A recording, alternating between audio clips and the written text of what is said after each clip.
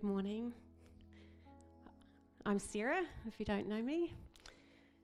And in a moment, we're just going to pause and just have a time of communion together, which is taking some time to remember what Jesus did when he went to the cross. If there's something that I've learnt over my time being a Christian, which is a lot of my life, I'll be honest, but I've learnt a little something about the character of God. He's never let us down, ever. His promises, they're good and perfect, and they're true. There's a scripture in Psalms 116, and I'm just going to read a couple of little bits of it. And this person, they hadn't had things easy, but they said this to God: as long as I live, I'll keep praying to him, for he stoops down to listen to my heart's cry. He was so kind, so gracious to me. Because of his passion toward me, he made everything right and he restored me. So I've learned from my experience that God protects the childlike and humble ones. For I was broken and brought low, but he answered me and came to my rescue. Now I can say to myself and to all, relax and rest, be confident and serene, for the Lord rewards fully those who simply trust in him. You might relate to the author, and if you go and read that chapter some more, you'll see that there's been some rough times, death and sorrow. But God, he's so kind and gracious. He's so passionate about us. He answers us when we call. He rescued us, strengthened us. He can relax and rest. We can have confidence because of who God is. He's given us so much. And what can we give back to God? Later on in the same psalm, it says, I will lift up his cup of salvation and praise him extravagantly for all that he's done for me. And that's what we're doing here. This bread and this juice that we're about to have, it represents his salvation, which was when he went to the cross. It was his exchange of his good and perfect life for everything we've ever done wrong, our shame and our imperfections. Because he's so good. His promises are good. He will never let you down. So we're just going to take communion in a moment. There's going to be some stations at the front and the back, which you can go and help yourself. Don't be obliged. If that's not something that you're comfortable with, don't feel like you have to do it. This is just a real personal thing where we're praising God extravagantly. This is our expression of love and gratefulness back to him. So I'm just going to pray, and then you can come and take it in your own time. God, we just praise you extravagantly out of our gratitude for what you've done for us. Thank you, Jesus, that you love us so passionately, that your promises, that they're good and true. We thank you for all that you've done for us when you gave yourself for our salvation. Amen. Hey, so good to be here celebrating Easter with everyone this morning. As Samantha said, my name's also Sam, and really hope to meet you today if I haven't met you yet. Just got a question to start us off with today. Who here already ate chocolate before they arrived here this morning? Anyone here? Yeah, I thought you would have, Andy. Hey, I probably would have joined you, but my father-in-law, who's here this morning, has been eating my Easter eggs. I got given a pack earlier in the week, and every single day that pack's been getting a little bit smaller, and I haven't eaten one. And I saw them this morning, and it was pretty much all gone. And I thought, man, I better save at least one for this afternoon. But hey, if you're just joining us here today, last week we started a series called I Hear the Sound of Freedom. And this series is all about us walking in a new lease of freedom, a new level of freedom. We believe that Jesus came to give us like a full life, a free life, a life free in our emotions, a life free in our mental health, a life free in our relationships. And over this series, we're going to be looking at a variety of different areas of freedom. Last week we talked about freedom from religion, freedom from like a religious way of approaching God, freedom from having to approach God on how well we're performing, but freedom to actually just receive what Jesus has done for us and approach God that way. And this week, I've said it before, I'm not the most creative person. We're going to be talking about freedom in the resurrection, freedom in the resurrection. And this week, obviously, I've been reflecting on Easter. And I have to admit, probably one of the first things I think about when I think about Easter is chocolate. Obviously, the death and resurrection of Jesus is pretty up there, but chocolate is pretty high too. I love chocolate. I love Easter eggs. I love all the different types of Easter eggs. I like the little Cadbury cream eggs. I like the hollow eggs, the big eggs, the small eggs. And we grew up doing all of those, like those traditional Easter things. We grew up doing the classic Easter egg hunt. On Easter Sunday, Dad would be out in the backyard hiding the eggs, and they would sort of be hidden like based on age level. So there were the really easy eggs to find that kind of weren't even hidden. They were just kind of next to a tree or something. Those were for my youngest brother. And then we had the slightly harder eggs to find, and we were always told, don't go and find Nico's eggs. And I think we probably did find a few of those. But I used to grow up loving Easter. One of the highlights of Easter was going to my granddad's place, because we knew without doubt every year Granddad would get us the biggest egg. Every single year he'd get us one of those eggs that had like an egg and a chocolate bar in it. Like it had an egg and the morrow and then something inside the egg, and Mum used to hate it, but grandparents can do that. I loved Easter, and Easter always used to be this time of waiting for us, because in our family we weren't allowed to eat any of our Easter eggs until Sunday. And like as a kid, the worst was when you got your Easter eggs in advance and you'd be watching them and looking at them and you'd know that you had to wait to Sunday. And so for me, when I think about Easter, it always brings back these memories of the Easter egg. It brings back memories of eating Easter eggs. And growing up, I never really stopped to think about what does the Easter egg resemble.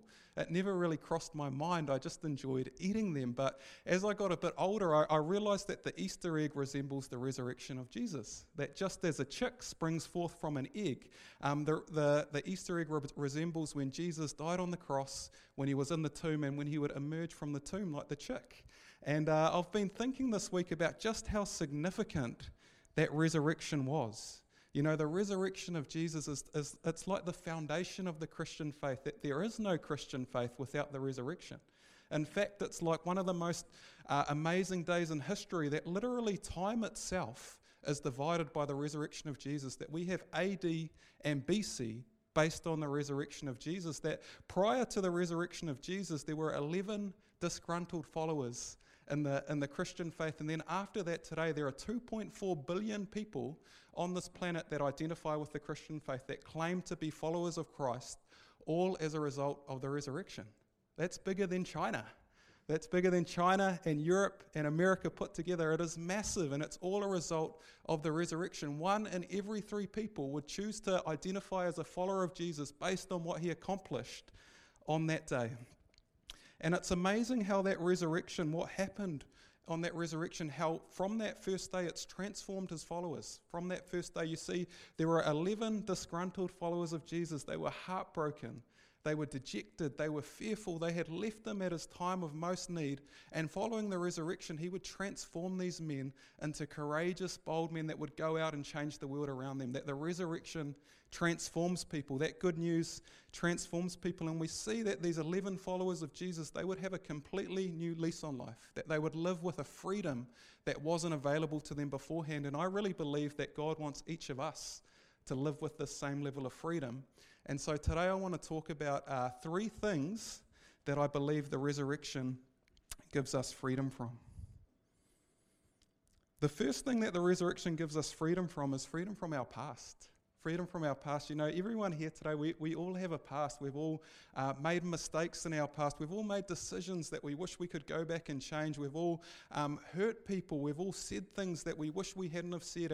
And with that, the past, it can carry a sense of like shame. It can carry a sense of guilt. It can carry a sense of, I wish I hadn't have done that. We can carry that with us. But the fact is that God loves you and loves me so much that he doesn't want us to be defined by our past.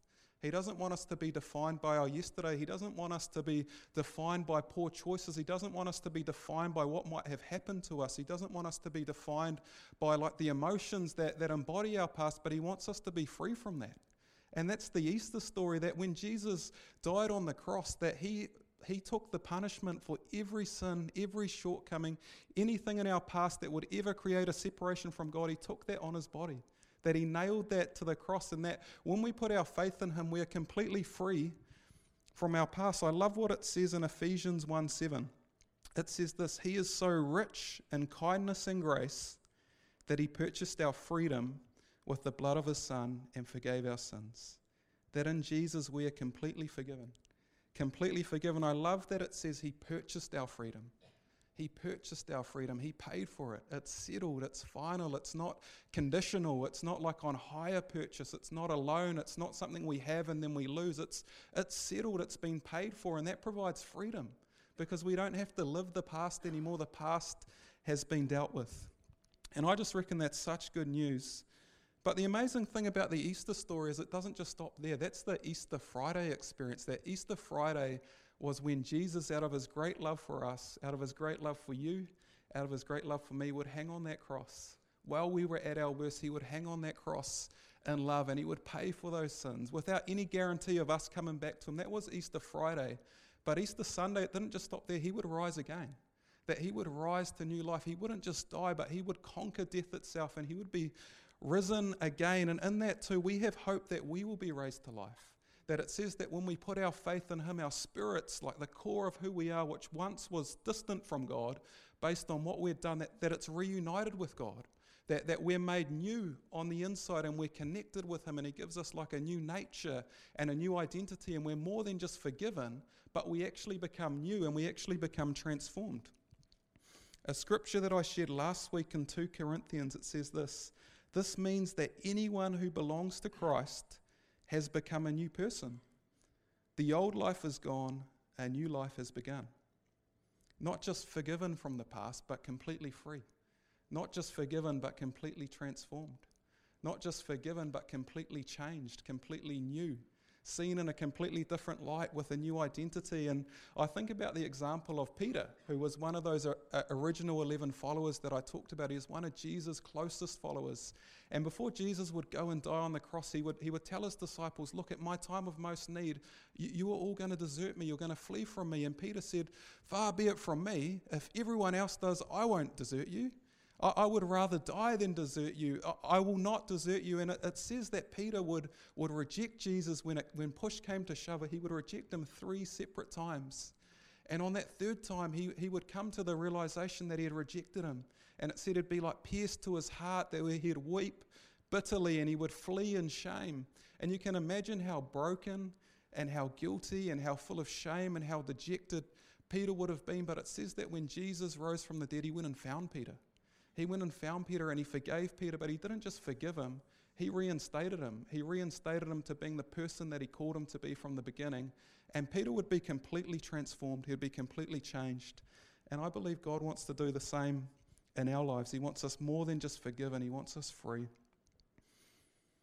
The second thing the resurrection gives us freedom from is freedom from the power of sin. This quote by R.C. Sprout is really profound. It says this: it says, we are not sinners because we sin because we are sinners. Now, sin is a universal problem. It's just the word sin, it just means to miss the mark. It means to fall short. It means to not get it right. It means to fall short of the standard that we were designed to live by. It means to cause harm, to cause hurt, to not do the things that we know we should do and miss the things that we want to do. And it's a universal problem. It's something that every human being can identify with. You know, it's said like this, that the heart of the human condition is the condition of the human heart, that there's this fallen nature, there's this broken nature, and we're told in the Bible that dates back right to the very first human that was created. That as a result of his choice to turn from God and to rebel from God, that he would take on this broken nature, and every person that would be born into the world after him would have the same issue, the same brokenness, the same problem that causes hurt in the world, the same problem that just causes so much pain. And and without Jesus, we don't have the ability to get free from that on our own. Like you might have found that, man, I just want to live a different life. I want to get out of these habits. I know what I want to do, but there's this inability to actually make the change. But the thing is that when Jesus died on the cross, he broke that power of sin and he gave us the ability to live a new life. This is what it says in Romans 6. It says, we know that our old sinful selves were crucified with Christ so that sin might lose its power in our lives. We are no longer slaves to sin, for when we died with Christ, we were set free from the power of sin. That when Christ hung on that cross and we put our faith in him, that our old broken nature was actually crucified with him. And when he rose again, like we rose again in our spirits, and we now have this ability that we didn't have beforehand, that we now have an ability to live out the life that God designed us to live, free from the power of sin. And one of my favorite verses in the entire Bible is Ephesians 2:10. It says this, it says, for you are God's masterpiece. For we are God's masterpiece, that you and me, we are God's masterpiece, that you are not here by accident, that God dreamt of you, that he purposed you, that he created you, that you are his handiwork, you are the poetry of heaven, you're molded by his hands, you are his masterpiece.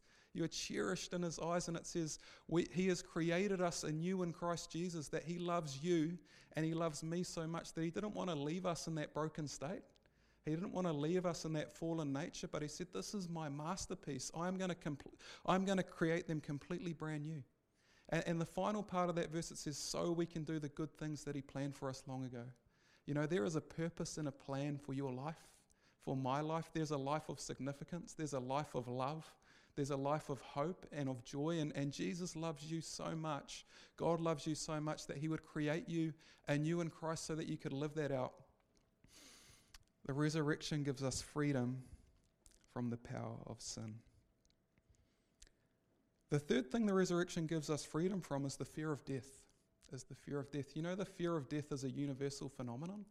It doesn't matter what country you go to. It doesn't matter what culture you go to. It doesn't matter what people group you see, that the the fear of death is a universal phenomenon. That everyone has those burning questions of, where am I going when I die? What happens to me when I pass from this world? What is my destination after I leave this world? It says in the book of Ecclesiastes that God puts eternity in the human heart, that it might be buried under some stuff, but deep down we all have this knowledge that there's more to life than 80 years. There's more to life. There's a greater purpose to life than just being here at chance for 80 years, that there are eternal destinations, that we are going somewhere when we part from this world. And the resurrection of Jesus gives us hope, because he rose from the dead, and it says in the Bible that when we put our faith in him, we too will not perish, but we will rise from the dead. That there's a hope that endures beyond this life. And when we look back in history, we see how this freedom from the fear of death, we see how this transformed the early followers of Jesus. That for the first 300 years of Christianity, the church was heavily persecuted. Under the Roman Empire, becoming a Christian, you would literally be signing a death warrant. They would be burnt at the stake. They would be lit up like torches. They would be tortured. They would be ostracized from society. But you know what? They gave their entire lives to the gospel of Jesus because they knew it was true. They knew that he had risen from the dead. They knew he was the hope of the world. And they knew that although they may lose this life, that they were living for an eternity. And it completely transformed them. I love what the Apostle Paul, a person just known for his endurance, what he would say in Philippians 1:21. He says this, he says, for me, living means living for Christ, and dying is even better. Living means living for Christ, and dying is even better. Living means living for the one that gave everything for me. Living means living for the one that chose me. Living means living out my purpose for the one that designed me. And if I die, it's even better, because he knew where he was going. He knew his destination. This is what Jesus said to his followers in John 14. He said, "Don't let your hearts be troubled. Trust in God and trust also in me. There is more than enough room in my Father's home. If this were not so, would I have told you that I'm going to prepare a place for you? When everyone is ready, I will come and get you, so that you will always be with me where I am."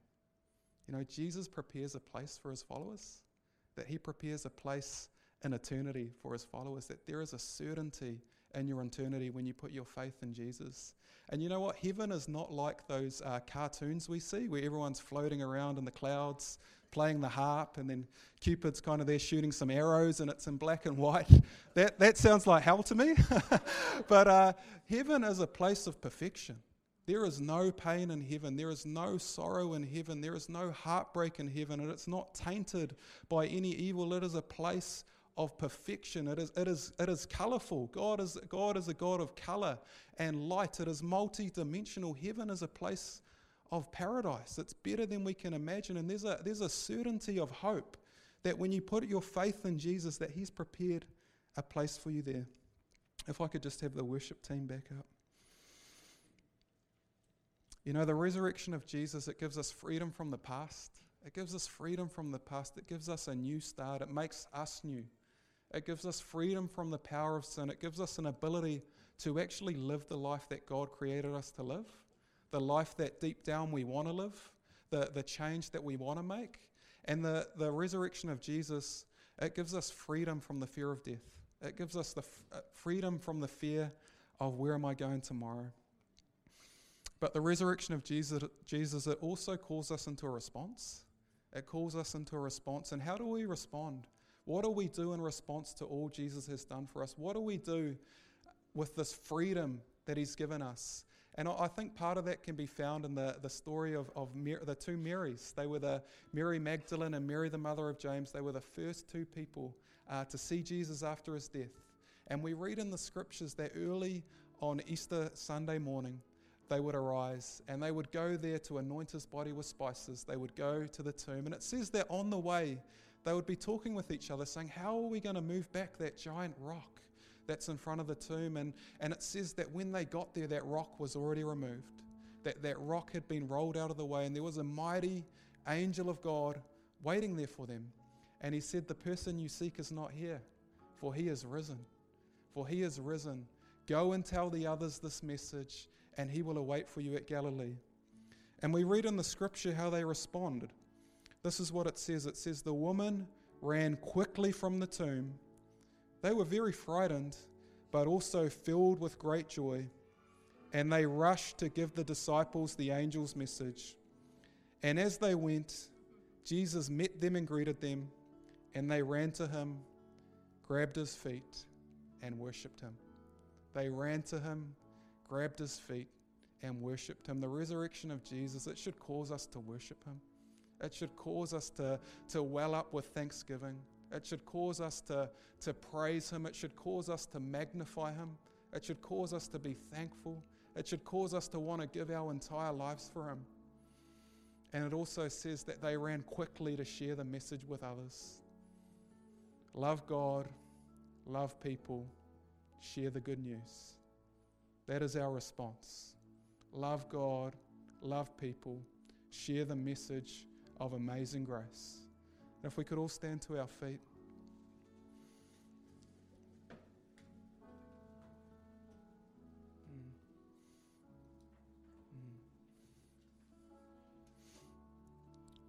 Maybe you're here this morning and maybe this is the first time you've heard this message, or maybe you've heard it a lot of times, but maybe you've never made a decision in your heart to follow Jesus. I really believe that you're not here by chance. I believe God loves you. I believe he's chosen you. I believe he's got an awesome plan for your life, and I believe he wants to unite you back to himself through Jesus. I believe freedom from those three things that I talked about today are only found in Jesus Christ. Freedom from the past, freedom from the power of sin, and freedom to have an eternal hope. Now, in the Bible, it says that everyone has fallen short. Everyone carries this brokenness, that we don't even meet our own standards. So how could we meet the standard of a glorious God? And that without Jesus, there is no hope. There is no eternal hope, that we believe that there are two destinations, that there is a heaven and there's a hell. And it's only through faith in Christ that we have a hope once we leave this world. And I really want to give you an opportunity today to put your faith in Jesus if you haven't done that. I believe He's done everything in His power to make a way for you. That there's a loving Father with His arms wide open saying, son, daughter, come home. I love you. I want the best for you. I want to transform and change your life now, and I want to give you an eternal hope. And so in a moment, I'm gonna lead us all in a prayer. And if that's you this morning, I want you to pray that prayer from your heart, from you to God. Or maybe you're here and you made that decision a long time ago, but you've walked away from that decision. This is a moment to reaffirm your commitment and love for Jesus. So if you want to make that decision today, pray with me and we'll all pray this together. Jesus, thank you so much for your love. Thank you for your forgiveness. Thank you that you chose me. Thank you that you hung on that cross for me. Thank you that you love me. Today, Lord, I choose you. I turn from my old life and I turn towards you. Change me from the inside out. In Jesus' name, amen.